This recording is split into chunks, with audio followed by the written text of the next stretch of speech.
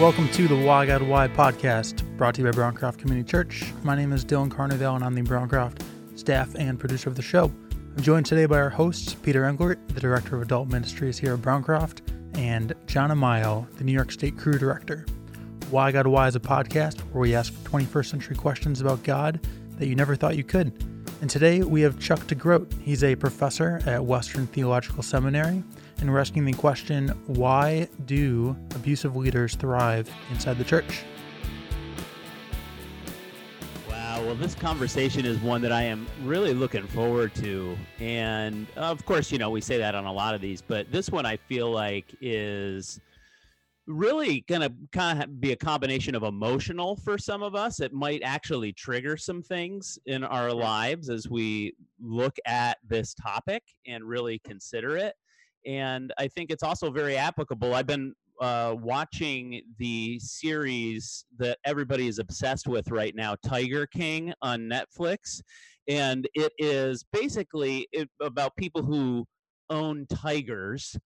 So if you can imagine, people who own tigers are typically fairly narcissistic people. That's what I picked up from this. And you would think, well, that doesn't happen in the church. Actually, I think, unfortunately, it's not just limited to people who own tigers. But I think that's one of the reasons why this is such an important conversation to have today. Peter, what do you think about this combo today? Well, first of all, I just want to start. When I told people that we were interviewing Chuck, and I let him know this before we started recording, there was a few people that Facebook messaged me and said, "Hey, I want to thank you for doing this interview." One other thing I just want to tell our listeners, we are recording this during the coronavirus, so there might be some technical stuff. So we're just looking for some grace. I'm not going to say much, but I just finished reading the book. And I would just want to read this passage because I think it just sets us up so well. Chuck says this: when we have the courage to look in the long invisible bag, we may find scary places of ourselves, but we also discover hidden treasure, deep passions, and holy longings we may have missed. We are image bearers of a good and loving God who pursues our wholeness even when we're not aware of it. Our active participation in the pursuit is vital for ourselves, for the church, and for the world. And I'll just kind of, as I throw to Chuck, what I loved about this conversation, this book, wherever you at or listening to Chuck, he does a great job of, number one, helping you heal from painful leaders, but also that quote there summed up to me how not to become a leader like that. So as we get started, Chuck, our question is, what do abusive leaders thrive in the church, or why? As you've kind of done this study, what are some common types of abuse that you've seen in the church? And I also think sometimes we're like, oh, that's not abuse. That's just the way someone is. What are some things that you noticed in writing this book? Yeah, I like that last comment, especially because sometimes people will call it a leadership style rather than abuse. And we see that quite a bit. But we, of course, see the high profile sexual abuse cases come up every now and then. But those are fewer and far between. It's really the more kind of silent, invisible wounds of emotional and spiritual abuse that you see a whole lot more in the church. The humiliation, the bullying, character assassination, shaming, those kinds of things. And I think about that in terms of emotional abuse. But then when you layer spiritual abuse on top of that, you layer scripture on top of it, shaming people with the use of scripture, or by using your church ecclesial authority because you're a pastor, because you've got the stage, because you've got the bully pulpit. That's where it gets really dangerous. And that's where oftentimes people sort of second guess their own experience, because how could the pastor do this? The pastor's a good guy. He's got a master of divinity. He's a reverend. He can't possibly be a bully, can he? Wow, that is so good. How would you define for us? Can you set kind of a baseline, if you will, for that term spiritual abuse, because some of us are like, we hear that term and it resonates. Others kind of are maybe thinking, okay, I'm not sure that I really understand fully what you're talking about with that. Can you give us a little bit of a baseline for that? What do you mean when you talk about spiritual abuse? Yeah, so spiritual abuse is really a form of emotional or psychological abuse. And I like to flip it sometimes. Think about what a healthy relationship looks like. Think about empathy. Think about someone who's compassionate, cares, who pursues you, who's curious. And then now flip the script. Think about someone who abuses your trust, who manipulates you, who does not have the capacity to be empathetic, who twists your words. That's what we're talking about when we're talking about emotional abuse. And then spiritual abuse, of course, that's where we twist words in the name of Jesus, right? That's where we use our spiritual authority to say, of course, you're wrong in that. I've got a master's of divinity. Maybe a couple of you have masters of divinity too. Of course, I know the Bible far more than these others who have not mastered divinity yet, right? Yeah. And so now we're using scriptures, particular scriptures or theology, to put people in their place, or to shame people, or to in some ways sort of convince them that they're wrong or they're missing something, or they can't possibly understand that because they don't have the training that we do. And that's where spiritual abuse in the church gets really toxic and really dangerous. Yeah. So Chuck, one of my, go ahead, Peter. Go ahead. Go ahead. That's the Corona pause. Yeah, that's the Corona pause right there. I love it. So Chuck, one of the really fascinating examples in the book was you talked about the young, charismatic church planning pastor who, like, you would interview, and all of a sudden, like, you'd be like, all these red flags, like they just look like the perfect pastor, the perfect person, and you're saying this is a narcissist. And so I guess I'm kind of wondering, in that context, how does narcissism contribute to abuse in the church? Because it seems like it's a surprise to people until you're actually in it. And I think that the question I'm asking is, you see a long process. It's not like a surprise to you. No, it's not a surprise, although you would be surprised. I mean, I miss it sometimes. Oftentimes narcissistic leaders are pretty convincing. They're compelling. And when I do psychological assessments, for instance, and I sit with a church planter, and this church planter has tons of support, financial support, resources, and they've got maybe big names backing them, Tim Keller, whoever, they call upon as someone who's recommending them. It's tough sometimes to see it, but it eventually comes out. And oftentimes I see it when I push in just a little bit. I press in with a question, or perhaps something comes up where in my psychological assessment, maybe there's a spike on the narcissistic spectrum, and I just sort of name it. And then I get the defensiveness. And I talk about this in the book. Oftentimes it's when I just kind of lean into that harder conversation. And then what I get back is, oh, I knew it. You psychologists are all out to get guys like us. All we're trying to do is serve the church, serve the kingdom. I'm just an ambassador of the kingdom. How come you're after me? And it's like, whoa. All I did was just press in a little bit to ask a question about your marriage or about how you relate to others. And you get this kind of wall of defensiveness. That's where I start to see it, with that resistance or defensiveness. Wow. I love how you're describing that. So, okay. Can you bring us into that a little bit more? Like, specifically, how do you engage that question? Like, how do you even start there to press into a spot where people get defensive immediately? Like, what do you have the consistent question that you're asking, or are you looking for, I think maybe for this person's life, this is the thing that I need to ask? Yeah. It's tricky. It's different every time. I do think that one of the things that has changed for me over the years is that I used to be a bit more aggressive in my approach, and more direct and even confrontational at times. And I realized that now that the walls are so high and so thick for someone who's diagnosably narcissistic that you can't barrel through. Part of it is just engendering some trust so that they can know or see that you're for them. And that's really tough. I often talk about narcissism on a spectrum. That spectrum is narcissistic style, type, and disorder. And if a person is not as elevated on the spectrum, they will be more capable of letting you in. In other words, the defenses will be just a little bit lower. But I rarely do I get around the defenses of someone with narcissistic personality disorder. That's where we just, in many ways, people who do what I do kind of say at that point, we're just trying to mitigate damage. We don't often see the kind of transformation that you'd hope for.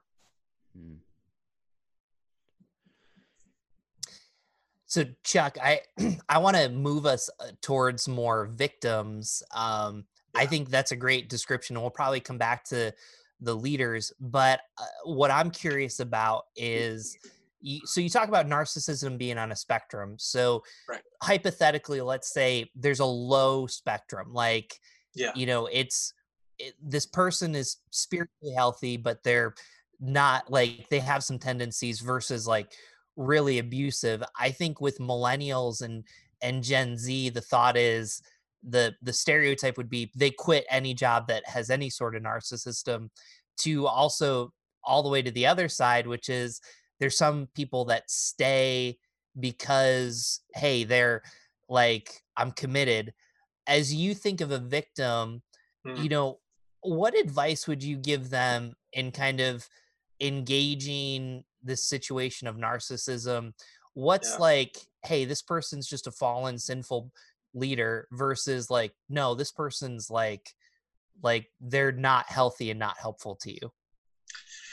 Yeah, that's tricky because oftentimes victims are like, frogs in the pot that slowly comes to a boil, right? You don't realize it until it's scalding you. The water is scalding you. Many of these victims are simply looking for an ideal leader, someone who will meet them in the midst of their big questions and their big insecurities. We often find that in my kind of work, if you've been abused in the past, you're more likely to seek out someone who will abuse you. And oftentimes victims have pasts where they have been hurt or traumatized in some way. And so they come with all that pain and all that insecurity, and they're looking for someone to save them. And this is that Messiah complex, that savior complex of a narcissistic leader. Save me, heal my wounds, right? So there's, and that narcissistic leader is happy to accept that, right? That's exactly what he's looking for. But yeah, I think there's something there where I think those who've been victimized recognize that they were looking for something, that they were seeking out someone to heal their wounds, to fix them in some sort of way. And they placed their trust in someone that actually hurt them. Mm-hmm. Yeah. So what do you recommend for somebody who is in the midst of a situation like that? I mean, I think a lot of us can resonate with the description that you're talking about, and maybe even resonate with experiencing that.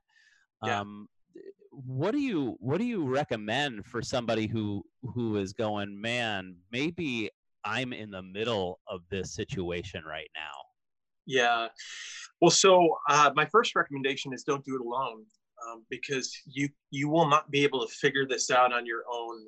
You need someone who knows these kinds of dynamics, a therapist, a spiritual director, a friend, to walk with you through it. Oftentimes the first instinct is to confront the narcissistic leader or system. And so we get a meeting with the elders, we go to Starbucks with the pastor, and we say, I think you're a narcissist. I just read Chuck's book. Not helpful at all. I mean, the book is helpful, I hope, but you've got to tend to your own wounds first, and then perhaps down the road you might want to figure out a way to engage, or maybe not. Maybe the point is not engaging, but oftentimes there is significant trauma there, and that requires some healing, and that takes time, days, weeks, maybe even months. And so my first recommendation always is to get the care that you need for your own trauma. Chuck, let's get to kind of lunch pail Monday through Friday. Like, Right. how do I know that I'm in a narcissistic environment or system? Good question. Yeah, well, so narcissistic systems look a lot like the narcissistic individual. They're grandiose. They're special. They think that they're better than the next organization or church down the road. I tell the story in the book of a friend of mine who went to work for a large Christian organization and calls me within probably 2 weeks and says, "I think I made a bad decision." He goes into this organization that sees itself as sort of God's gift to what they did, their particular mission in the world. They do it better than anyone else. And they are more godly and more kingdom focused and more Jesus centered and more, and there's no sense of humility whatsoever. So you know it when you're around people or in systems where there's constant competition, constant comparison, a continual sense of grandiosity. We're better. Our church has the better programs, better worship, better preaching than the church down the road. That's a pretty good indication that you're probably swimming in the waters of a narcissistic system. Wow. Wow. I mean, that is so probably convicting for a lot of people who are in leadership in churches who are listening to this. But obviously we have a series of people who are listening to this as well, who aren't in leadership, who are just checking this out. And they're like, I don't want to be a part of that. I don't want to be a part of a system, that's like that. So how do you go about, like Peter was saying, like lunch pail Monday through Friday? Say you want to check out a church or a Christian ministry, and you're like, I want to check this out, but I don't want to be part of a dysfunctional system. Like, how do you even move forward with that? What are the first steps that you take to go, okay, I want to be part of a healthy system, not something that's dysfunctional? How do you do that? Yeah, that's tough, because we go looking for it sometimes. And I know in my own work over the last 20 plus years, I'm talking about my own therapeutic work, I've come to realize that I looked for this very early on. I wanted to be a part of something special and something unique and something big and something good, something doing great things in the world, and I had this tendency to follow leaders who are a whole lot more confident than me. And that met me in my own insecurities. And so part of the answer to your question is you sort of have to know yourself. Lay people who go looking for a church can often be impressed by, the big light show, the strong, competent, engaging, inspiring leader, on stage, unwittingly setting themselves up to be under narcissistic leadership, right? And so I say, what does it look like for us to seek out leaders who are humble, churches that are not constantly competing and comparing, like we do it better than any church has ever done it before? And maybe that's a little bit of an exaggeration, but you can hear that from the mouths of pastors. God is really blessing us. God is really doing great things here. What does it look like to follow a humble leader? What does she sound like? What does he sound like? Probably sounds a whole lot more like Jesus. And so we've got to tune our ears, I think, in new ways to kind of the presence of Jesus in the world, in others, in churches, in systems. And sadly, I think we've been set up with lots and lots of systems and leaders who are more power hungry than Jesus ever was. Wow. I so appreciate that. And one of the things that I think this is a good time to kind of bring up, we talk about the Enneagram a lot. And what I love about what you've been doing is there's there's the leaders and systems that abuse, but then there's what narcissism is in you already. And as an Enneagram 2, like the most convicting part of the book was reading the benevolent narcissist, like, and thinking Yeah. like, hey, yeah, thinking like, hey, I know what I'm talking about, and I'm so kind to people. And Yeah. I guess in some senses, the idea of the book too is to cause us to look inward. What does that process look like? And I don't think you need to go through all the narciss or all Yeah. the Enneagram types, but Yeah. why is self-awareness so important? Yeah, well, I think the Enneagram types, and if you're not familiar, if you're listening, you're not familiar, there's just kind of 9 styles of coping in the world, not personality types so much as like 9 painfully problematic ways of coping in the world. And I think that they shine a light on these ways of coping, these strategies. So for you, as a 2, naming the benevolent narcissism, that this is the person who seeks to meet other people's needs, but really it's a kind of subtle way of meeting your own needs. And when you realize that, well, that can be convicting. That can be hard. I'm sure that's hard to hear or hard to read, but at the same time, a sense of like, oh yeah, I get that. There's a massive hole in my heart that I'm looking to fill. I do it by helping others. Or if I'm a 3, I do it by achieving. The 3 often loves the stage, loves the spotlight. And so I'm going to get the attention that I need, the affection that I need by winning, by succeeding. Or the 1 I call the perfectionist. The 1 needs to be right. And we see a lot of this in the church. We see this in the Pharisees and, in the New Testament. You need to be right. And so they're constantly kind of setting up standards that are impossible for anyone else to reach or to meet, and so on. And so each one of these 9 types is a way of uncovering how we get our needs met in sometimes painful and problematic ways.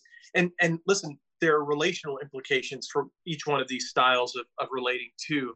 These are the ways that we hurt people. So the perfectionist or the savior or the achiever or the intellectual or whoever it is will have a particular way of wounding another that is unique to his or her style of relating. So what I think you're describing here, Chuck, is that in order to truly spot it in environments where we might be, like, we have to have an awareness of our own selves, and that's where it kind of starts. Is that kind of one of your fundamental things that you're trying to get people to understand, is that we need to really deal with our own stuff before so that we can spot these unhealthy environments? Yeah. And I mean, we're doing this generally when we're in unhealthy environments. I wish I could rewind and go back and get really healthy. But I did loads of therapy, and then it showed up again in my life 10 years later. And so self-awareness is so important. Understanding how you relate, but also understanding how your tendency to sort of move into systems or relationships at times that are dangerous or toxic for you. And here again, we all do this in subtle ways. And I've one of the things that I hope to convey as I do podcasts like this is that as much as people might think, well, he's got it figured out, he'd never walk into a situation like that again, I always find myself wrestling with these dynamics. It's never as clear as you think it is. And so give yourself some grace. Allow yourself to see it maybe a little bit more slowly, like that frog in that boiling pot of water, right? Maybe it dawns on you a little bit later than you think it should. That's okay. I'm a slow learner too.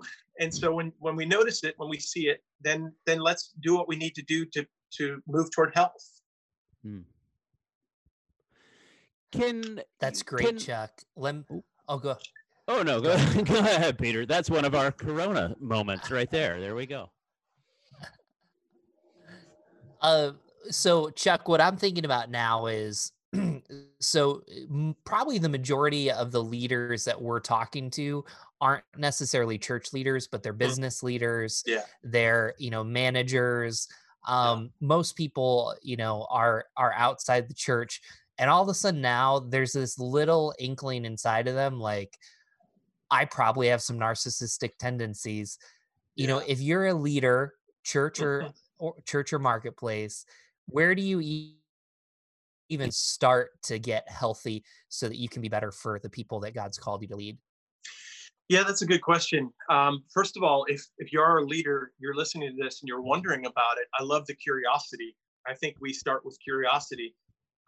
There's something that's really humble about a leader who says, I wonder if this is me in some way or another. And one of the things I like to do, one of my own practices that I hope in the churches that I've served in now as a seminary professors, I will say to people who I lead, you have an invitation to come to me anytime and share with me how I impact you. That's a question that I think every leader should ask. How do I impact the people who I lead? And there should be some freedom for your people to come to you and say, hey, the other day when we were in the meeting and you talked over me, I kind of felt a little intimidated. I kind of felt like you didn't want my voice heard. Is there something about that you want to talk to me about? That kind of thing. And if you are a leader listening right now and you've got that kind of curiosity, I think that's a sign of humility. So listen well and be willing to hear the hard stuff. And to own it where you need to own it. How do you do that? How do you cultivate an environment where that is happening, Chuck? Because that sounds nice in theory. I think for those of us who are leading, though, it's pretty complex to do well and to say no, I really want you to come to me and tell me these things. So how do you do that? Yeah. So. You cultivate trust over time, right? I mean, this is about relationship. This is about relational integrity and wholeness. And that doesn't happen via techniques. There's not a 3-step or a 7-step process. Relationships are messy, and honesty can be costly in relationship. And so we cultivate spaces of courageous honesty and vulnerability with one another. We cultivate trust. We cultivate accountable systems. In other words, where each person within the system is accountable to the other. And there's no one so high, as I see oftentimes in like church planning context, so high on the totem pole that he's not accountable, or he's somehow above the rest. You talked about self-awareness earlier, John. I mean, I think it's cultivating not only a self-awareness, but like a systemic awareness. Can we be honest about how we experience the system, or how particular structures? Every system has different structures, and different theological traditions have different systems and structures, right? And can we be honest about how we're implicated in this? If I'm in a, let's say, complementarian belief system, can I be honest about, as a woman, how that feels for me, and not just be told, well, that's what Scripture says, and we don't ask questions about that, right? Which would be a kind of a form of spiritual abuse, silencing someone. And so I hope you hear in that takes work, and ultimately, I would hope that it would lead to humility. I wish I could say, here are the 5 things that I do if I were late, but no, actually, there's a sense that this happens over time. And it happens as we have the courage to move toward one another with a kind of radical honesty.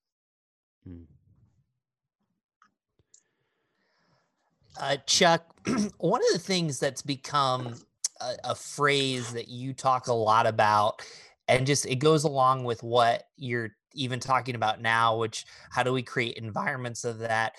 Can you help define what gaslighting is?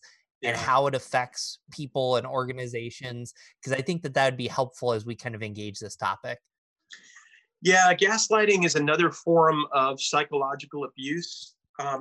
It's sort of a style of engaging another that makes them feel crazy. We've all been in situations where someone has questioned our sense of reality. No, it didn't happen that way. If you're married, you've experienced this. If you had a roommate, you've experienced, no, that's not what we said. That's not what I said yesterday. And you think to yourself, my goodness, was I even in that conversation? Did I hear that correctly? That happens in average everyday relationships, but abusers actually use this as a tool for manipulation. I mean, they actually work to make the other person feel crazy. And as this happens over time, there is this sense that maybe I am crazy. I mean, I thought I had a sense of what was going on in the church. I thought I had a sense of what happened in the last couple of leadership meetings, but maybe I'm off. I mean, he does have the Master of Divinity. He does have Reverend next to his name. I mean, he must be a whole lot more clear than I am. And so it's a form of crazy making, and it's toxic and dangerous. What are some of those? Oh, man, you're talking about this, and all these bells are going off inside of my head. So I'm just I'm just tracking with you. What are some of those common phrases that you would associate with gaslighting? Do you have some phrases? I mean, I have a few in my mind that I'm thinking of right now that I've heard people say that I'm like, oh my goodness, this one I almost feel it in this moment. I'm triggered in the moment thinking about it. But what are some of those phrases that you would associate with that? Yeah, well, I just heard one the other day, with this whole new reality. You said, we're taping this right now under COVID-19. Church staffs and pastors are scrambling to get technology together. And there was an incident that happened. I was talking to someone on the church staff the other day, and she was sharing a story, and she said that she conveyed something that happened, and the pastor said, "That's not what happened."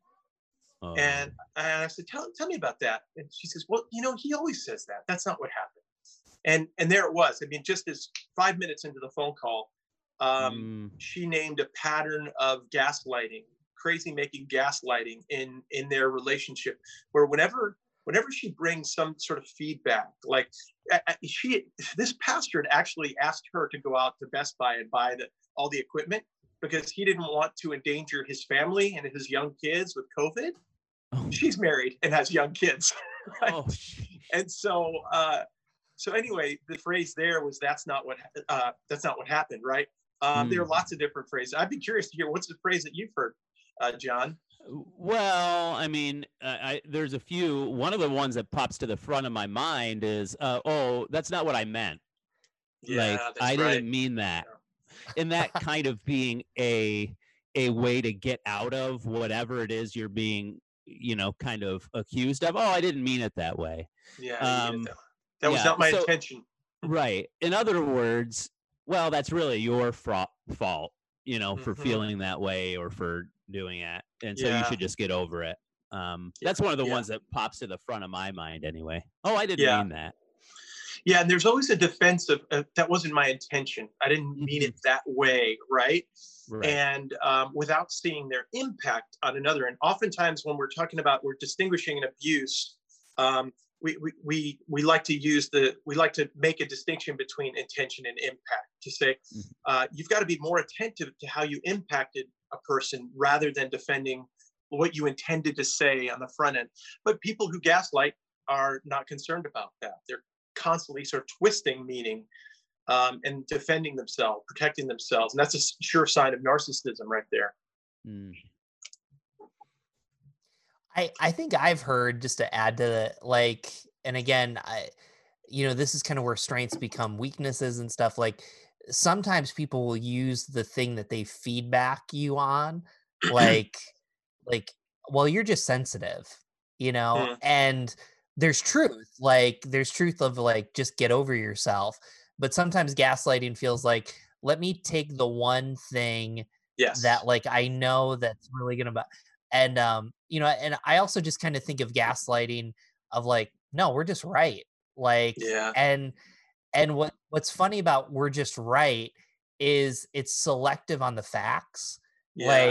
And so you can take 2 or 3 metrics and decide, okay, this is the way it is.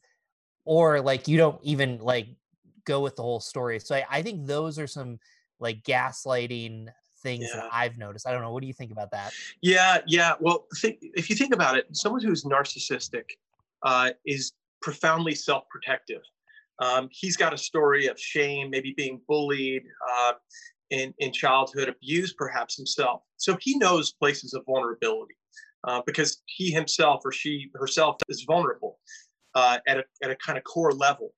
And so narcissistic abusers have this extraordinary way of finding, as you say, the weak spots in someone's armor, right? You're just sensitive.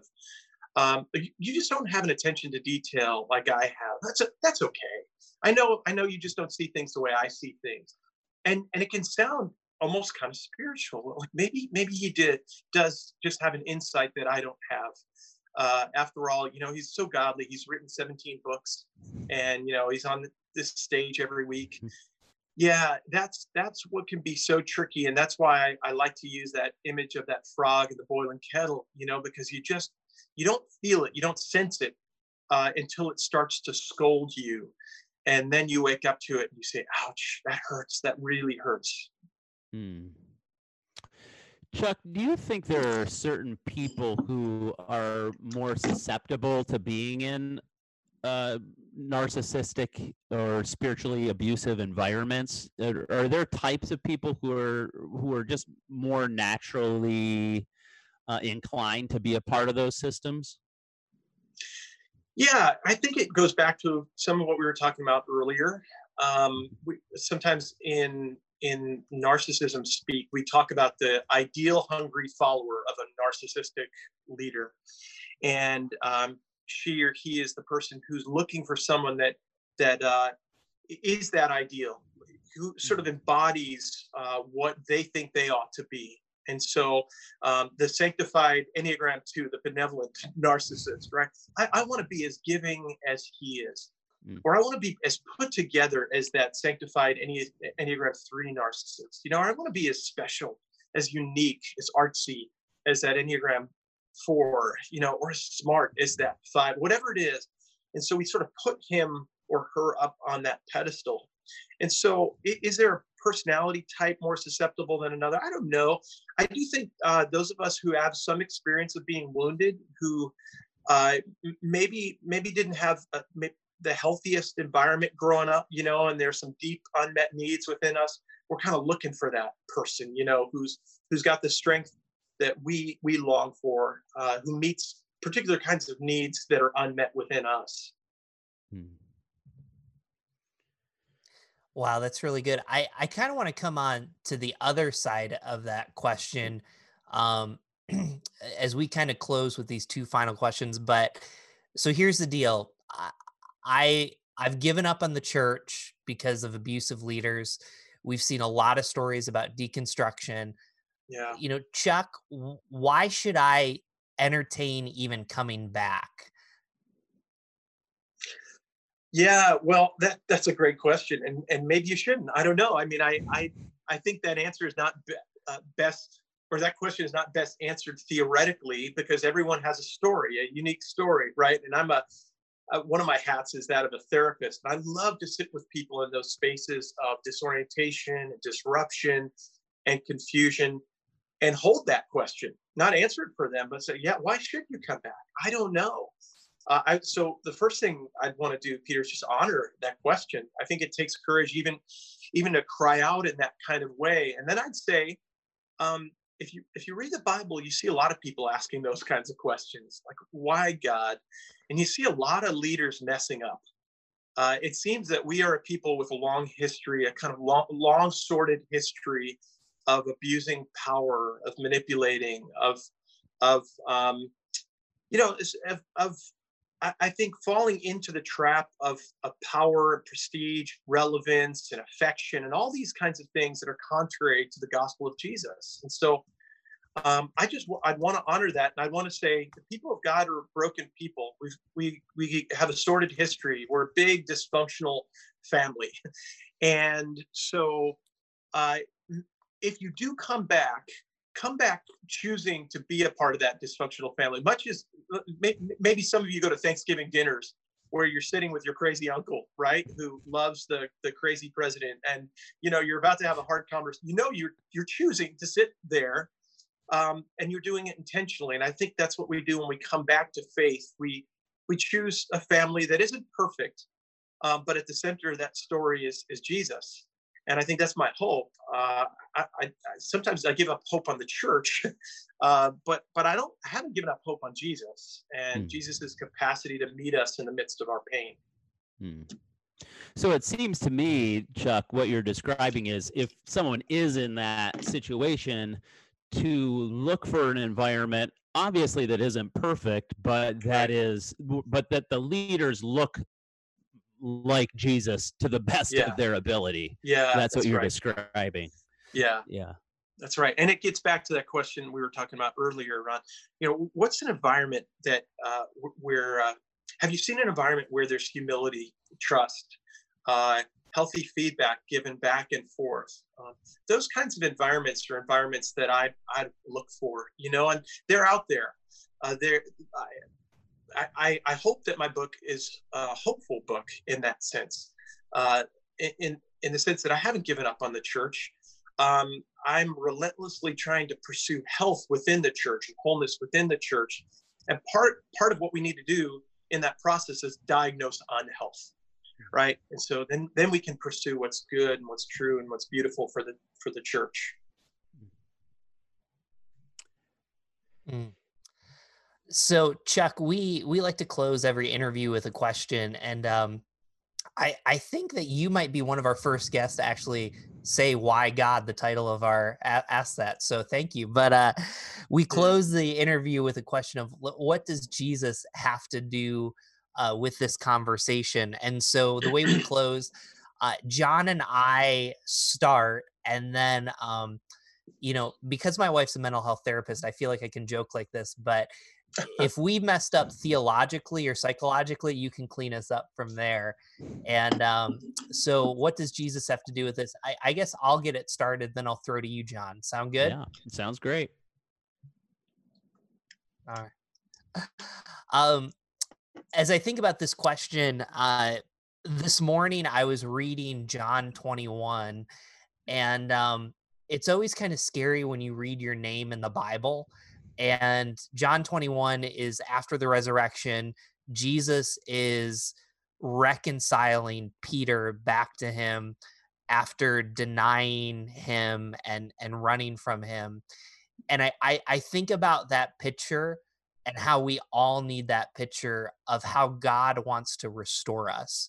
So if you're someone who has been abused and hurt by the church, God wants to restore you. If you're a narcissistic leader with pain in your past, God wants to restore you. And I just believe that that picture is for all of us to wrestle with, that it's not about getting even or getting revenge or getting control, but it's, as we've been really talking about, it's getting to a humble place that our most important position is someone created in God's image, loved by him, and knowing that our identity shapes how we live. So that's how I'd answer that. John, what do you think? Yeah, it's kind of curious, Peter, that you and I were both reading in John this morning, and I was just reading about Jesus actually washing the disciples' feet, and what an amazing example that is for us to follow. I think about what Jesus would say about this topic. I think he said it all right there. As I have done for you, do for each other. And a leader that's worth following is somebody who we can look at their life and see Jesus in their life, can see that attitude of service. That, like Chuck said, there's nobody that's perfect. We all fall short in a bunch of different ways. But I think the attitude of humility and the attitude of truly serving other people, that's the type of leader that I want to follow. That's the type of leader who I want to be. But it isn't easy. But at the same time, I think that's who Jesus calls us to be. And that's who Jesus invites us to experience, leading with and leading like. So Jesus simply puts it there for us. As I have done for you, do for each other. I washed your feet, the lowest thing that you could possibly do. That's the way that I want you to live and lead with each other. So that's how I would say Jesus would speak to us in this. But Chuck, ultimately, we want you to have the last word on this. So. Well, I think you're both heretics, and yeah. Most people do, so that works. Yeah. No, that's so good. So I'll think about this for the sake of those who are listening and perhaps been wounded by narcissistic leaders who've been abused, emotionally abused, spiritually abused. Jesus says, blessed are the poor in spirit. Blessed are those who mourn. Blessed are the meek, right? I think Jesus would be right there alongside the disempowered, right there alongside the traumatized, right there alongside the terrified. And so I've got hope that Jesus will meet anyone who's listening right now, anyone who has that question, why God? Why did this leader who I trusted do this to me? That they'd find Jesus right alongside them in that space. Chuck, thank you so much for being with us today. As we close this podcast, Chuck is on Twitter especially. He's also on Facebook and Instagram. Just search Chuck DeGroat. The book, which I've read and I highly recommend, is When Narcissism Comes to Church. We want to be of help to you. To find out more about the Why God Why podcast, you can go to whygodwhypodcast.com. We're on Instagram, Twitter, and Facebook. And to share this episode, use the hashtag WGW podcast. Leave a review, give us a 5-star rating, as I would say. John would say, give us an honest rating, which is 5 stars. So we'll go either way. So thank you so much for joining us today. All right. I like it.